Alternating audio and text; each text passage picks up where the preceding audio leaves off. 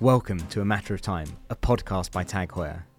I'm your host Nicholas Biebeck, Heritage Director at TAG Heuer, and a passionate enthusiast for fine Swiss watchmaking. In this series, we're going to dig into the archives of TAG Heuer, pull out some of the most iconic watches from our history, and see how they guide the direction and philosophies of the brand today. In the first episode, we discussed the Carrera Panamericana, this legendary road race of the 1950s, as well as some of the watches that Heuer was producing in period that would see application by some of the drivers who might have been racing in the event. In today's episode, we're going to move into the 1960s and look at the birth of the Carrera as a collection, as well as how Jack Heuer, our charismatic CEO at the time, found his way to the name. Let's wind the clocks back to the 24th of March 1962. We're at Sebring Raceway in Florida, at a disused Army airfield, and it's been converted to one of the great racetracks of North America in the period. Taking place that weekend is the 12-hour endurance race. Once again, many of the greatest cars in production at the time are on display, with some legendary drivers at the wheel. We can see the Ferrari 250 GTO and Testarossa, Porsche's new 718 RS60, and an up-and-coming Hollywood actor by the name of Steve McQueen driving an Austin Healey. It's quite the diverse field of cars, and it makes for very entertaining racing. Standing in the pits of the North American racing team, operated by Luigi Cinetti, the Ferrari distributor for the US, is one Jack Heuer. Jack has just turned 30, and he's working for the family business, the fourth generation to do so. He'd moved from Switzerland just a few years earlier to set up Heuer Timing Corporation of America to support the development of the business in the key market that was the US.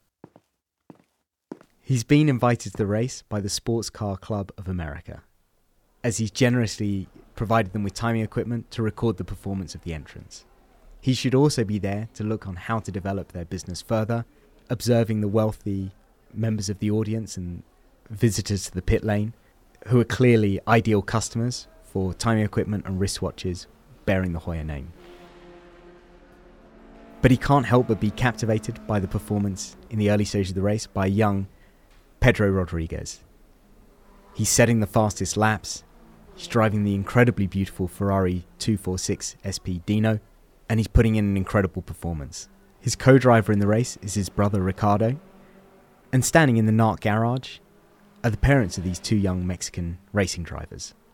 Jack happens to find himself in a conversation with them, and they express how grateful they are that the boys aren't just a few years older, because if they'd been racing in the Carrera Panamericana during the early 1950s, they might not be alive today.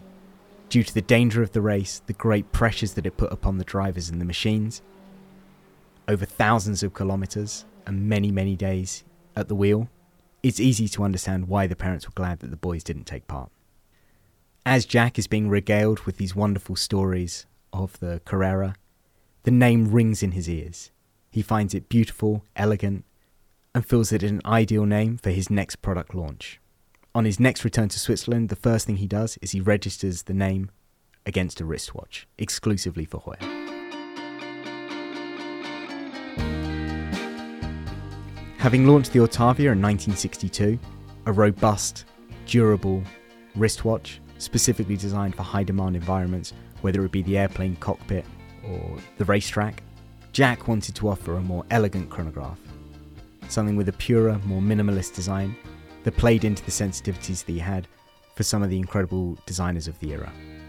And in 1963, we witnessed the arrival of the Carrera, initially offered as two references, the 2447 with 3 registers powered by the Valjo 72, and a 2-register version, the reference 3647. The earliest designs would show a number of traits that were unique to the first series of watches.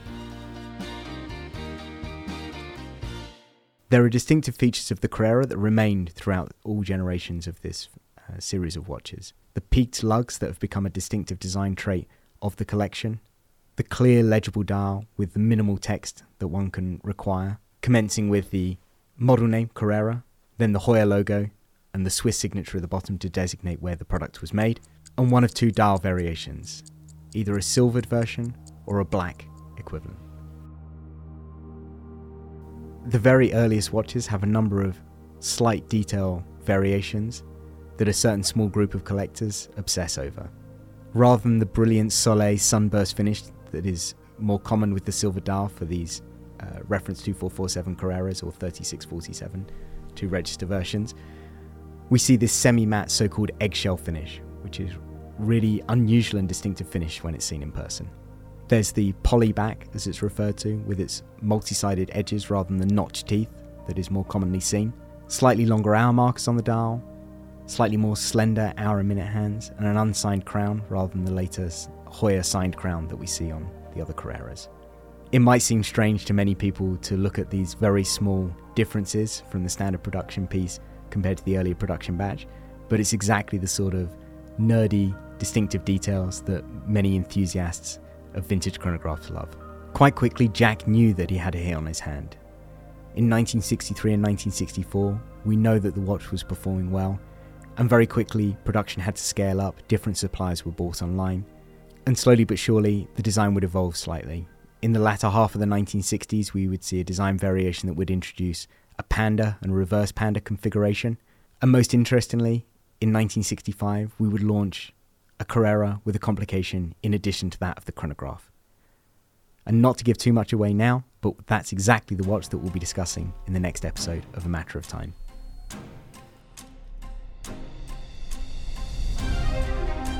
Thank you very much for listening today. I do hope you've enjoyed some of these great stories from the past of TAG Heuer. I love to be able to share them with you. Don't forget to review and subscribe wherever you get your podcasts, and I'm looking forward to sharing more bits of history from the archives in future episodes.